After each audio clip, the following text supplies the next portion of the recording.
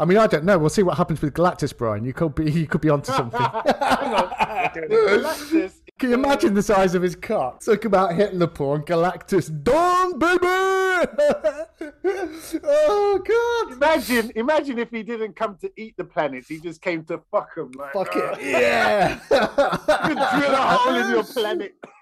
Yeah, that's how the Celestials get put in there. Galactus fucks the planet and then they grow from inside. I try to save myself from all the time, but I didn't forget.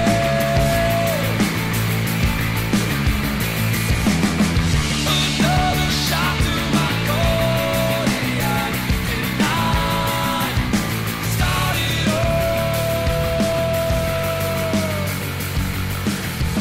Hello and welcome everybody to part 3 in it. Part 3 of Warren Ellis month, and this week we're going to be talking about Desolation Jones, but more about that in a moment. As usual, we're on all your favourite podcast locations. I won't list them. You know where to get podcasts from. Chances are we're on it. So Spotify, SoundCloud, or Apple Podcasts.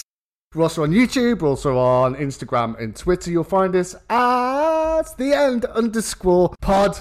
But that's not very easy to find. So if you look for Spank Media, which is all one word, with the end pod, you should find us somewhere. And remember, guys, you can give us 5 stars on Spotify. I ain't doing this for nothing, you know. Look at Joe's face. It's so beautiful. You can't see it. Brian is beaming here from here, and Tim is just his gorgeous self. Joe, you're back again. This is a regular thing now. How's it been in the last 7 days? 2 weeks in a row. Yeah, it's been great, man. It's been fucking cold here, though. Minus 30 Celsius, so freezing our balls. Aside from that, man, the heaters are like just boom. Hydro's gonna be expensive this month. I'm gonna be buying less comics, man. The cold is robbing me of my joy of reading comics. Yeah. Oh, and that velvety, smooth, charming, sophisticated voice that you heard. Well, it certainly wasn't me or Tim, I'll tell you that much. Good. Absolutely ready and raring to go. I'm loving this. Ready to chew the fat. Now, Tim, I don't want to play your role in the proceedings because you're here every week with me. It is delightful to see you as always. How's it been being the sexiest man in the whole of Jamaica this week? I don't know what to say, but that's probably my best introduction yet. I'm good. I was thinking about this. I consider myself a Warren Ellis fan, but we've now read 3 weeks in a row where I've not read the story. There's like so much Warren Ellis out there, and this one is, like Brian said, just completely insane. So I'm excited to talk about it. I never even heard of it until you guys proposed it, and so Never. This is awesome. Never. Yeah. Well, a little secret between the 4 of us and all those people that I didn't alienate by telling them to give us a rating before they pissed off. Yeah, but they ain't listening now, so fuck them. What's their problem anyway? I think I couldn't have probably told you any Warren Ellis stories except for the ones that I'd read before I started researching this, so they're all new to me. I mean, I've heard of Planetary, probably heard of it. Probably. Right, let's go on to Desolation Jones then. And instead of, I'm not very good at this part, so I'm just going to read it from the back of the book. This is a little introduction, so get ready, children. If you're sitting comfortably, now I'll begin. Entertainment Weekly said it's James Bond in Chinatown, among 700 other things, popping with fantastic art. A former field agent for MI6, Michael Jones was the first surviving victim of the Desolation test, a radically dangerous procedure cooked up by the British government. Boo, British government. Jones was intravenously kept alive while being force-fed a steady diet of horrific data and images. It sounds a little bit like our day-to-day life, to be honest with you. Non-stop, as stimulants were definitely sounds like everyday life. Were continuously pumped into his body. This is getting a little bit too close to home. Keeping him conscious and alert for a solid year. Now retired from the agency, Jones lives in Los Angeles, acting as a private investigator to the secret underground community of ex-spooks. Ooh, who have come in from the cold and who have nowhere else to turn to. Warren brackets Planetary Ellis, and J.H. Promethea Williams III have created a remarkable vision in the world we live in, a dangerous and unforgiving landscape populated by the best, the worst, and the truly bizarre. That last part could be us, couldn't it? In essence, it's a whodunit. Nothing new about that, but it's how it's done. But the way it happens and the way it unfolds, that's what hits home. That's what hits home, and that's what makes it wonderful. So I'm going to keep it in my summary without going into any particular detail to extract. But yeah, it was really good. After I got through the first issue, I was pinging Matt like, "Are you reading it?" And what did I say? No, I've got about 2 inches like, of "No." fucking Planetary to get through first. Good grief, that was a struggle, dude. To be honest, I kind of want to read it again because this is a funny thing. By the way, spoilers and bad language throughout. So if that doesn't keep you tuned, I don't know what will. I rewatched Eternals last night and the night before, and I absolutely hated it at the cinema. Like, I was like, this is the biggest this is just absolute drivel, right? And it was like watching a different film. The first night I was like, this ain't too bad actually. And then last night I was like, actually, this is pretty fucking good, mate. But without derailing it, I just feel like with Planetary, what I thought I was getting into wasn't quite what was there. And I think if I read Planetary again, that I might get a different experience with it. But that little Eternals was just between the four of us. I didn't let anybody else know because I've been quite vociferous in my feeling. But Desolation, Jones, I'll go next. I thought it was good. It was good. As Brian said, a nice little spy, whodunit, noir, crime, thriller, ultra-violence, vivid by colour and by nature. The one thing I will say, on the cover, and I'm holding it up, nobody else can see it except for the four of us, but because we read Halo, Jones, last year, and that was a lady, and I saw that cover, and I thought it was another lady story. And I was really disappointed when it was a man. Like, so disappointed. It's great. It's got the quippy one-liners, the plot. We'll get into it with a little bit more detail a little bit further in, but I found it was very heavily character-driven. That is definitely what Ellis does well. I enjoyed it. I probably won't remember it in a year's time. But it was thoroughly enjoyable, very easy to read. It's a page turner. Always wanted to see what's coming next. But now it's closed. I'm not that disappointed that there's not any more. Interesting. I really thought this was a lot of fun. I would continue to read this. And I think I will remember in a year's time just because of this, the insanity of the MacGuffin in this story. I just don't think I could forget. Like I said earlier, I had never even heard of this. So there's probably some listeners who have never heard of it also. But just to let you know, we have one trade of this. There's 6 issues of it. There's actually 8 issues that he published. The last 2, unless you have them somehow, are not really available. So I don't know what happens. We don't know what happens to those extra 2 issues. So it's really very short. A lot of it, I don't know whether he abandoned it or whether it was canceled. I don't know if anybody knows, if any of you guys know what happened there. There's so many threads that open up that are never answered. Just like, Matt, when you're reading the back of the synopsis, I'm like, I have questions about that. I have questions about every sentence. I'm like, why are they all stuck in LA? Tell me more about this Desolation. We do get a flashback to that, but we don't know much about any of these sort of broader points. It's a very small story that I suspect he was expected to open up over the course of, many more issues. I don't know how long this was intended to run for. Surely longer than this because there's so much that's unanswered. But setting that aside, just the story that we have in front of us, I couldn't put it down. I thought it was very, very fun to read personally. I would definitely recommend it. I like you, Matt. 100%. I'm beginning to see some of the story beats too, and definitely the Ellis. I wasn't with you guys for Planetary, but when I was reading that, I thought I could recognize some of the story beats. When you read anybody for a month straight, you're going to see that stuff. But there's definitely very clear Warren Ellis tropes and stylizations and stuff like that. So I thought it was really fun.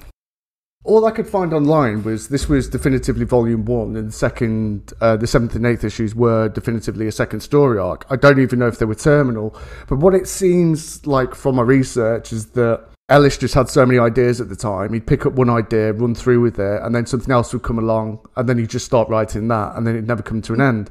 We've seen this recently with Injection, but I don't know if that was more because of the obvious controversy, or Injection was on hiatus way before that. We're talking about 4 or 5 years.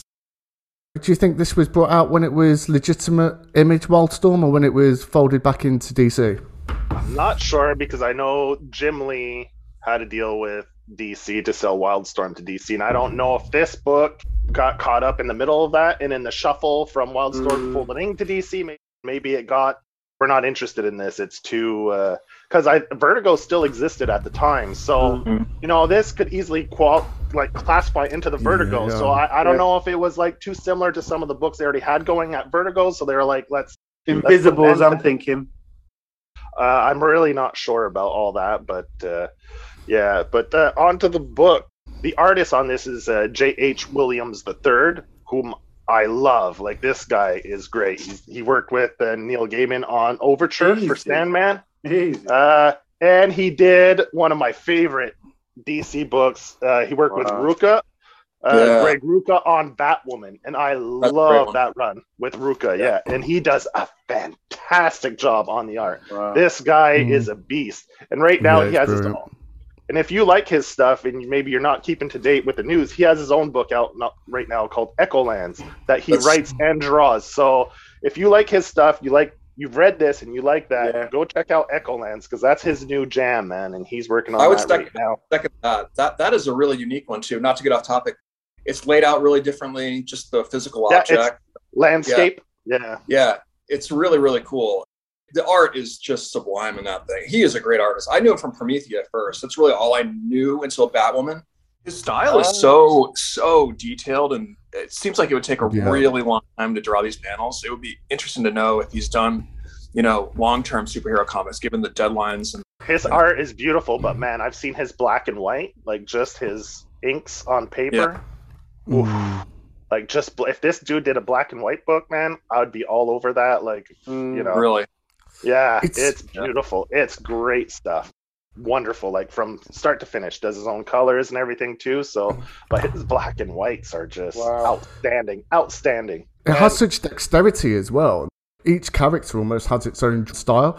You get a Steve Dillon page, and then it goes to Sienkiewicz, and then it goes to like whoever else you may want to name check. But it's so detailed, and I found it was engaging to the point. From panel to panel, it felt like a page turn reveal. That I was so engaged with following it cell to cell that I wasn't noticing what was to come. Really, really good. Did you notice the red box impact squares that there'd be full color, then a red box? That's something that Andrea Sorrentino uses a lot, and I always thought it was something that was original to him. Phenomenal. This book. His style, like, it varies a little bit from project to project. And it's funny that you mentioned Andre Sorrentino because I find his style resembles a lot his work in this one. I can see how people, not knowing who the artist would automatically think it's Andre Sorrentino. And I love that style. Like, it's a great style. I mean, I don't know if everyone's into that kind of style, but man, if you are, this book visually will knock your socks off. Who's the artist who works always with Brian Azzarello, who does Moonshine, who did, what's that long-term book that Vertigo did? It was 100 Bullets? 100 Bullets. Is it Rizzo? The Rizzo. Sorry that took so long to get out, but usually, like, if you do flashbacks, oftentimes, like, the colorist will be the one who having, like, a different palette or different tone or something like that. You had that, but you also had a completely different style for the flashbacks, which is kind of interesting, I thought. I loved as well how he changed his style for some of the characters. Like, who is the lady that excreted pheromones that made everyone around her sick? Emily Crow. Oh, Emily, what an original idea. Yeah. Wow. Totally. Wow. Do you know what I liked about this the most? The actual character of Desolation Jones. And again, this is a very heavily character-driven story. And I think that's one of the things that Ellis does so well. He very quickly makes you feel things quickly and deeply for the characters.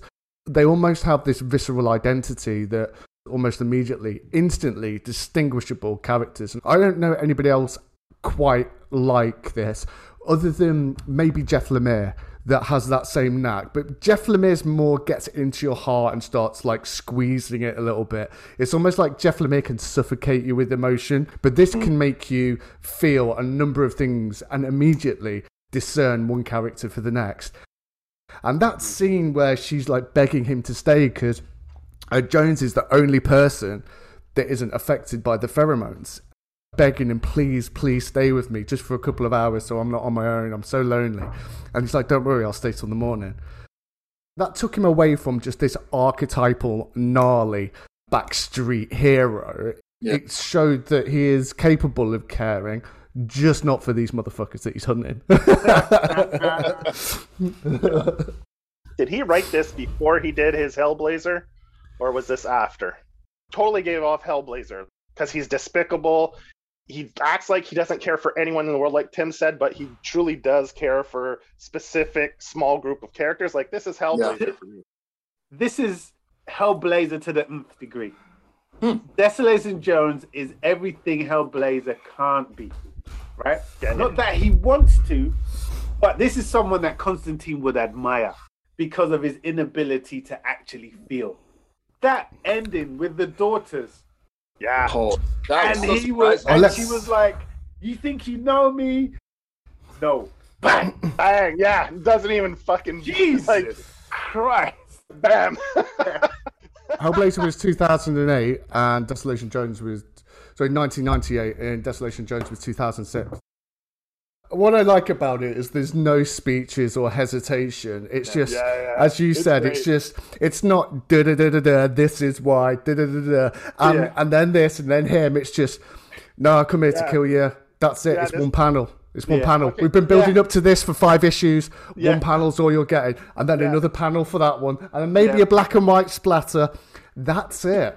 No fucking grandstanding before he he's too fucking old and tired for that shit. He's like, I just want to get back home and relax. That's it, done. Let's fucking roll a joint, pop some pills, and just fuck it off.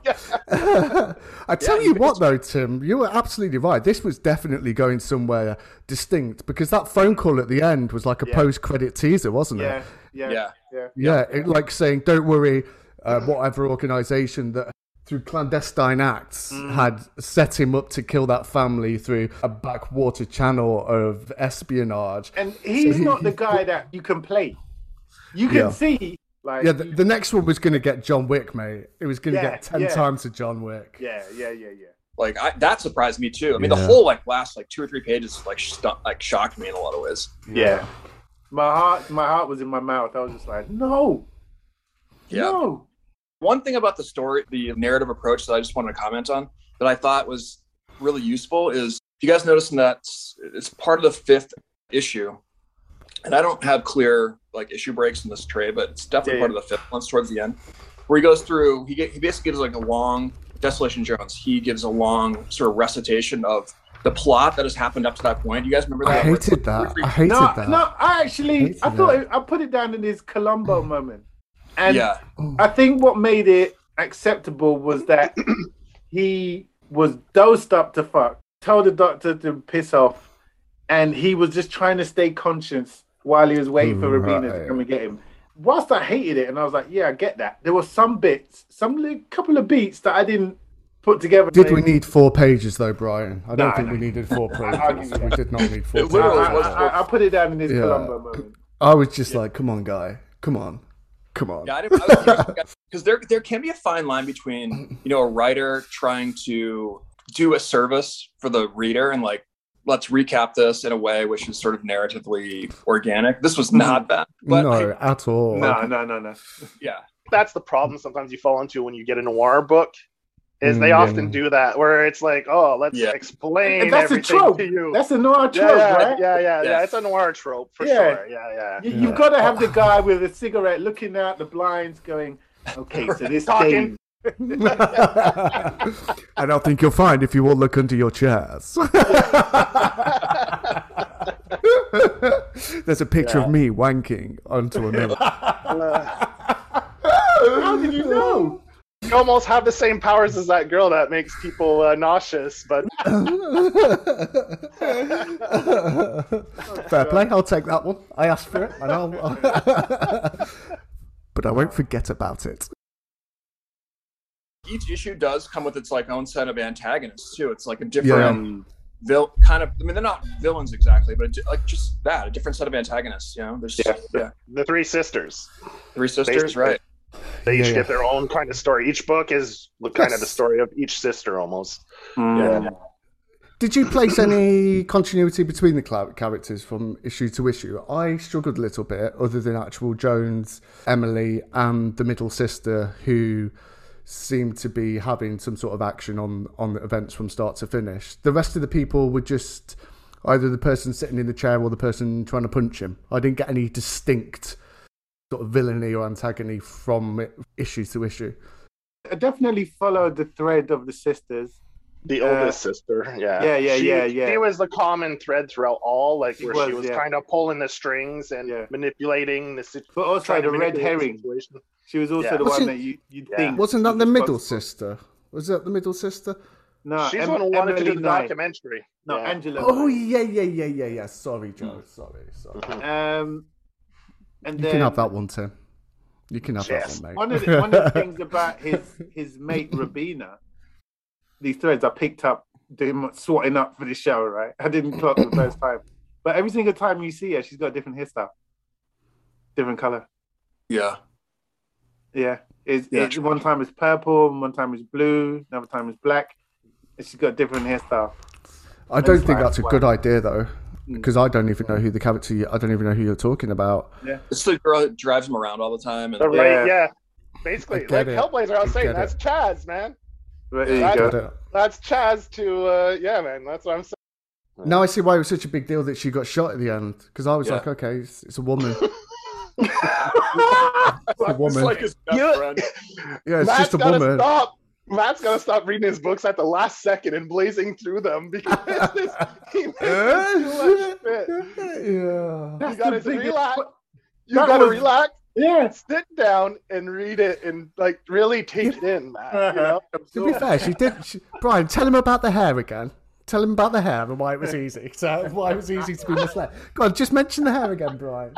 No, I didn't notice it the first time. It's only again. I was like, hang on. Exactly. I didn't notice it until you just mentioned it. I followed the character all the way through. Yeah. Okay. That character was kind of interesting to me because I didn't think I cared anything about her, but then at the end when she's killed off, I was like stunned. Yeah. And really sad. Yeah. And so there must have been, I have to go reread it because there's got to be some story beats that kind of did make me care about her that I didn't really notice, because she's the one person who will call him out on his shit and he seems to actually care, which she thinks of him. So there's definitely that element to it. But that was an interesting character. I mean, she's a thread throughout, following along with him and does call him out on his bullshit and kind of helps him crack a little bit of the story too. So when he first meets Filthy, you know, the woman in the pawn shop, he's like, look, if you touch me again, I'll fucking kill you. It's not even with bravado. It's like, this is what's going to happen. Yeah. If you don't straighten up, walk straight, and fucking don't touch me again. Yeah. I didn't touch you. Don't touch me. Yeah. Everything's going to be kosher. And the guy just doesn't listen. It's like wood. When he kills him, does the gimp come in his pants? No, it's not jizz. When he stabs him through the eye with his finger, it's the right hand, but the left hand actually punches the computer. Punches him in the nutsack and explodes his shit. So that's his.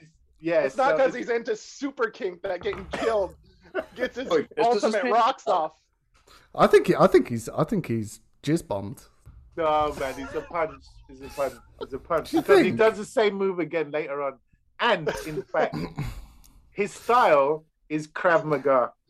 Yeah, it's Krav Maga or Jeet Kune Do, which is way of the intercepting fist. Yeah.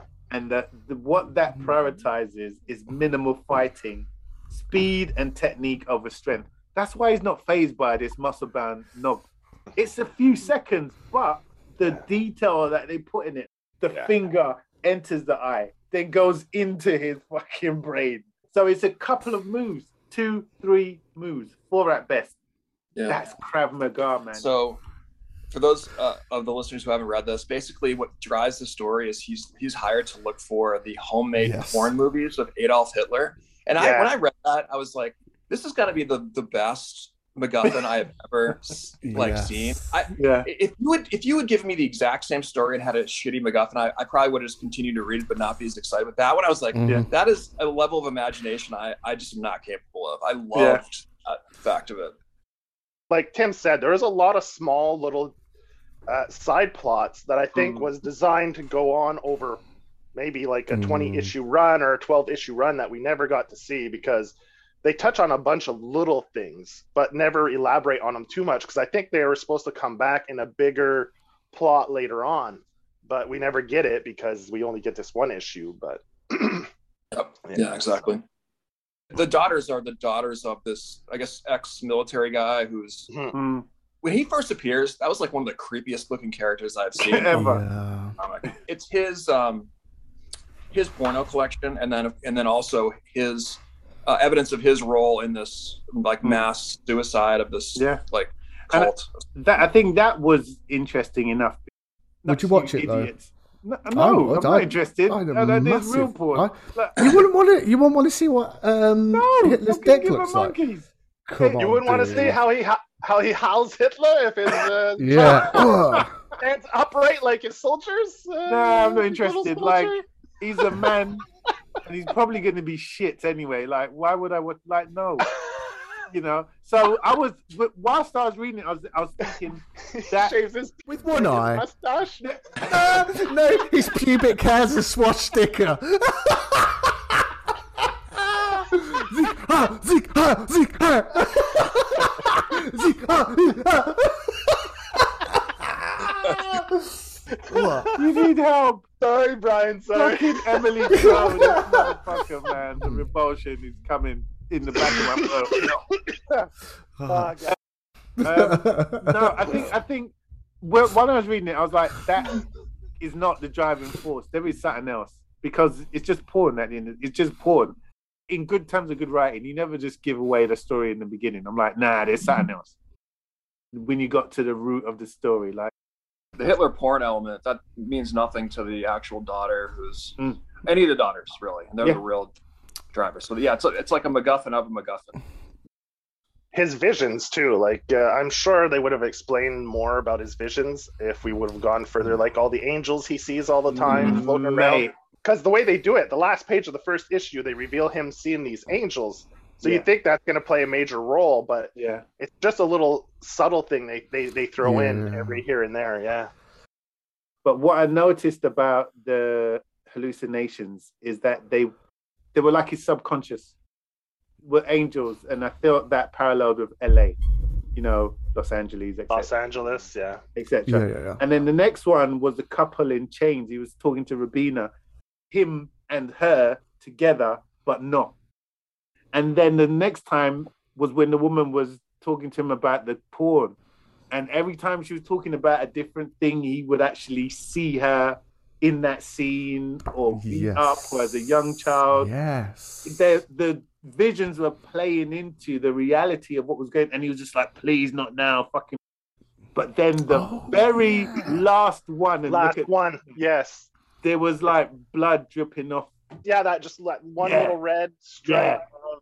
Now, if this was a character like as established as Hellblazer, you can imagine if he started to tap into what these hallucinations could mean. He could be doing a detective investigation, speaking to someone, doing a joint, and actually choose to do it.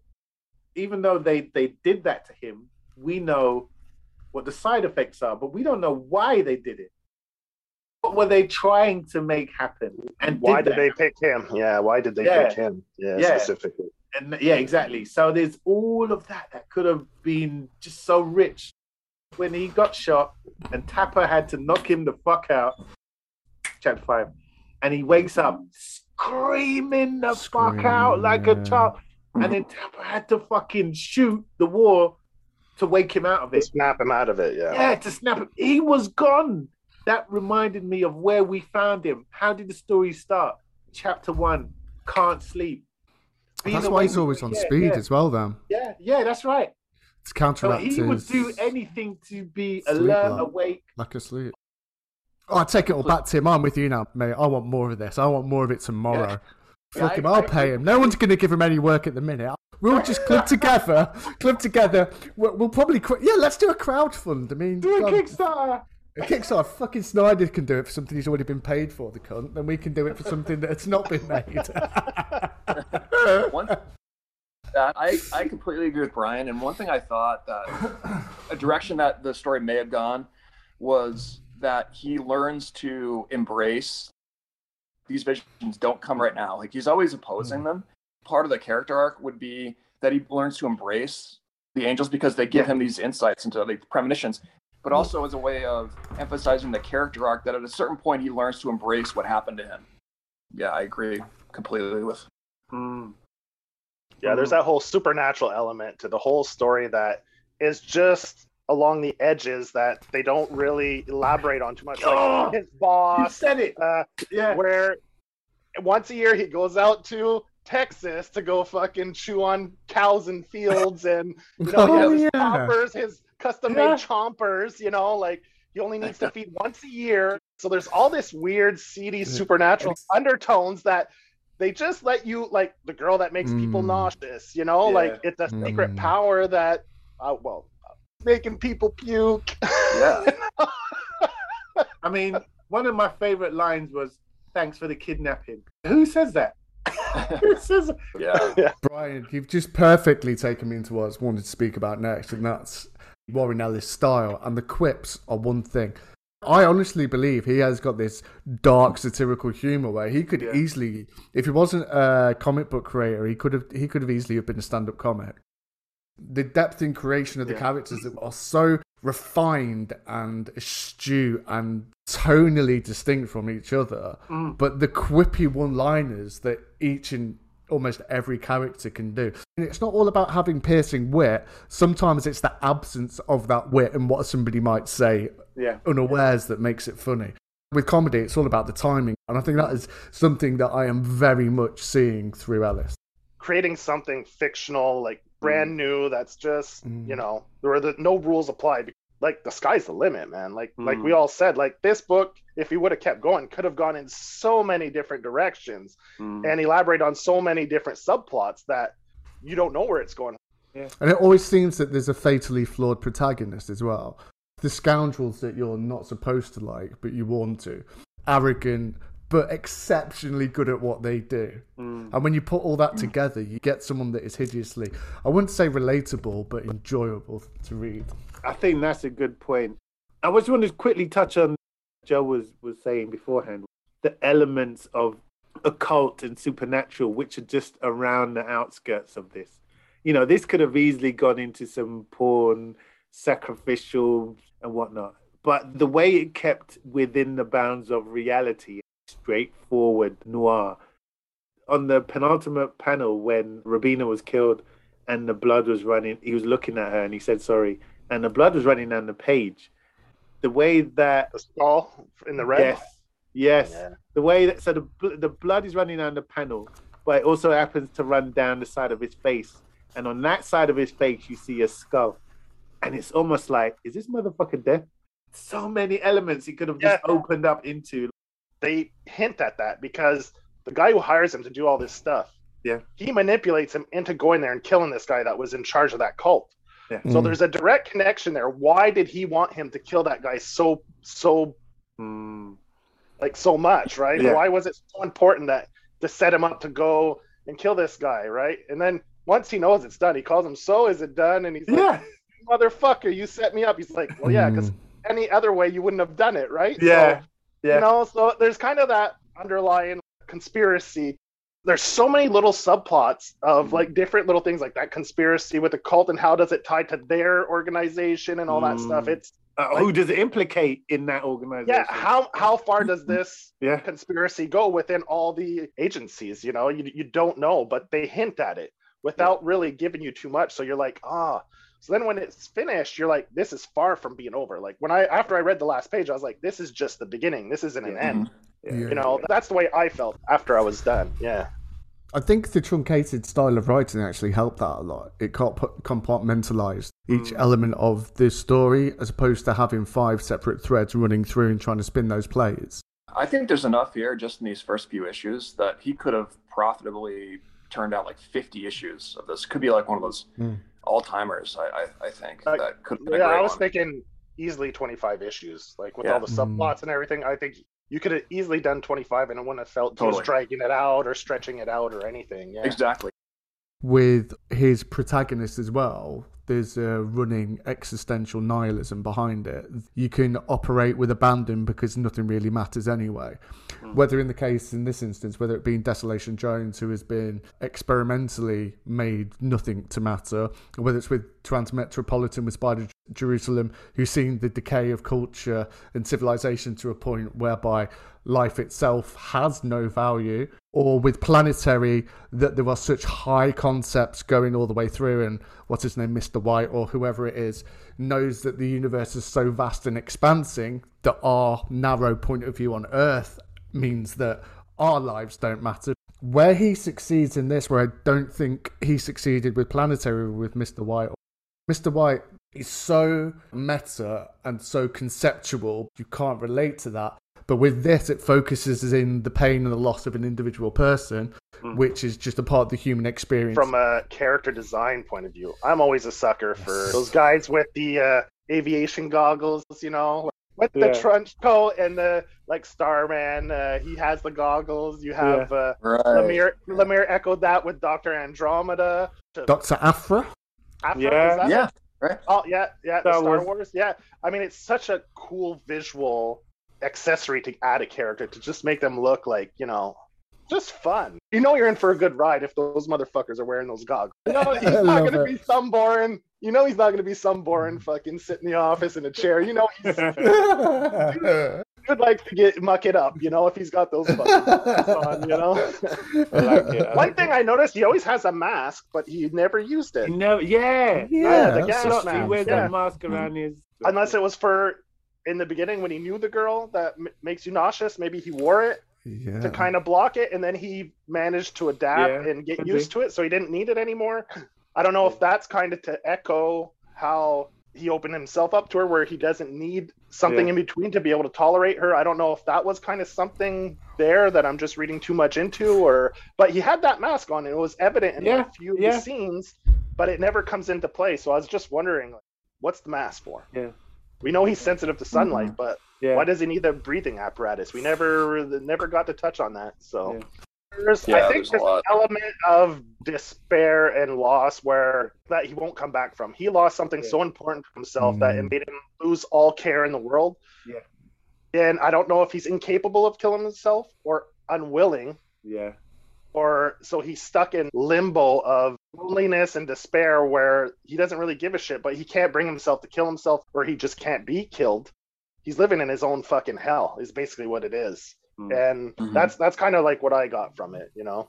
So there were like 100 instances where I was like, tell me more about this. Like, for instance, just when you guys were talking about like why he's drinking, remember that there was like a throwaway line where he's like, he can't. Jessica drove me to drink. And I was like, well, who's that? What happened there? I want a whole issue on that. Like, I found myself saying that like 50 different times. Like, I want an issue on that, you know? You know, the whole thing with women and the porn thing, there was a bit, and I can't remember what it was, but it just made me think, how much is this kind of like therapy for this guy, for whatever? And I tell you what makes those things prevalent is being a father of daughters. And then there's elements where, there's a line. I think this is just a one-off though, isn't it? It's not like it's an ongoing theme through all his titles. Like when we did Alan Moore last year, hastened the question, is the perversion in the pages or in Alan Moore? Because there was an ongoing theme of sexual battery, which was not always vilified. It was contextual to the story. But I think in this, it's just giving a strong account of the entrapment of an industry, how easily it is for what's supposed to be a honey trap becomes just a trap. And especially for that daughter in the story, I think it was important to her character. If what we're on next, if Hellblazer and the Galactus trilogy have similar sorts of themes, then I think I'll be more inclined to agree. But I don't think it's a prevailing theme for him. And I think when you're writing something like this in IRL, you either do it or you don't. If it had just been in walking into a pawn shop, right, let's get her out, I would have had less respect for including it, because then it would have seemed more salacious. And also that it showed it in a negative light. This wasn't glamorized. This was an account of how, people can be trapped by circumstances. I mean, I don't know. We'll see what happens with Galactus, Brian. You could be onto something. Galactus. Can you imagine the size of his cock? Talk about hitting the pawn. Galactus, done, baby!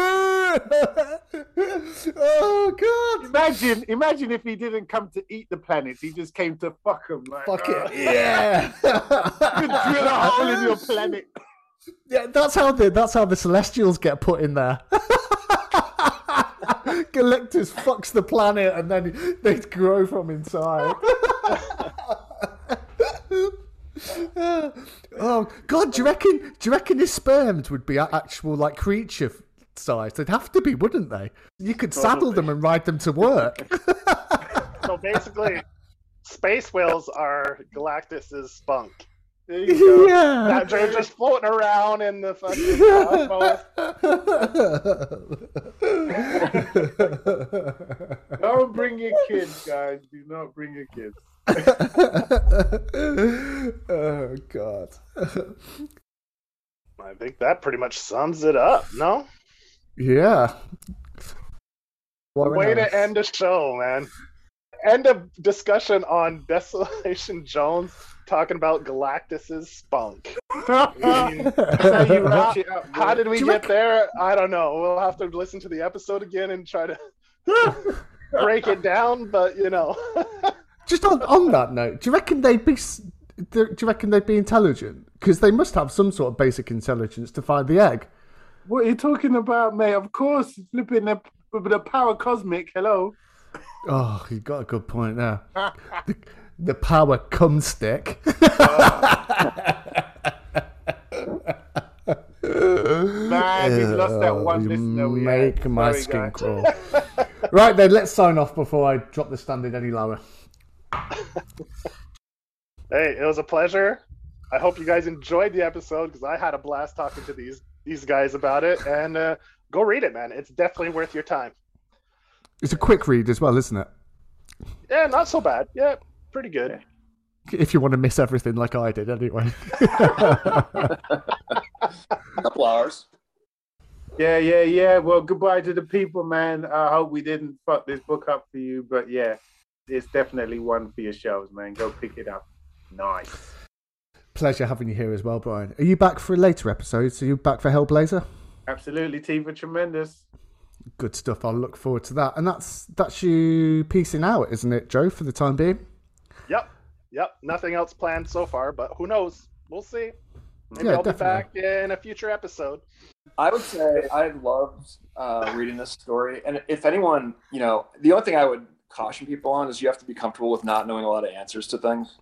Because as we said the whole time, a lot of stuff's opened up, but very little of it is answered, which is unfortunate. But if you're just in it for the story that's on the page, then you'll have a lot of fun. So I would highly recommend this one. Did I introduce myself? I'm Matt, anyway. I'm Matt, usual co-host with Tim. I want to thank our two lovely guests, Brian and Joe, for coming on today. It's been an absolute pleasure to have you on, as it always is. And we'll look forward to having you on in the not-too-distant future. So, everybody, follow us, subscribe, like, share, tell your mother, tell your sister, tell your brother, tell your mister. That's all I'll say. Share the pod, pass the pod, rate us, give us those 5-star reviews. And yes, we'll be back next week. Is it Galactus? It's Galactus Trilogy next week, I think. You're not on next week, are you, Brian? Not next week? Nope. Galactus Trilogy. So I better make a start on that so I'm not as useless as I was today. So, guys, only leaves me one more thing to say. We have been, and this is the end.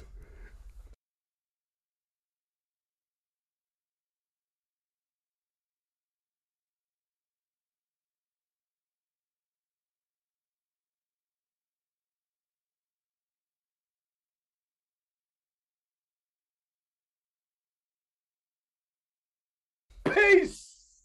Keep reading great books.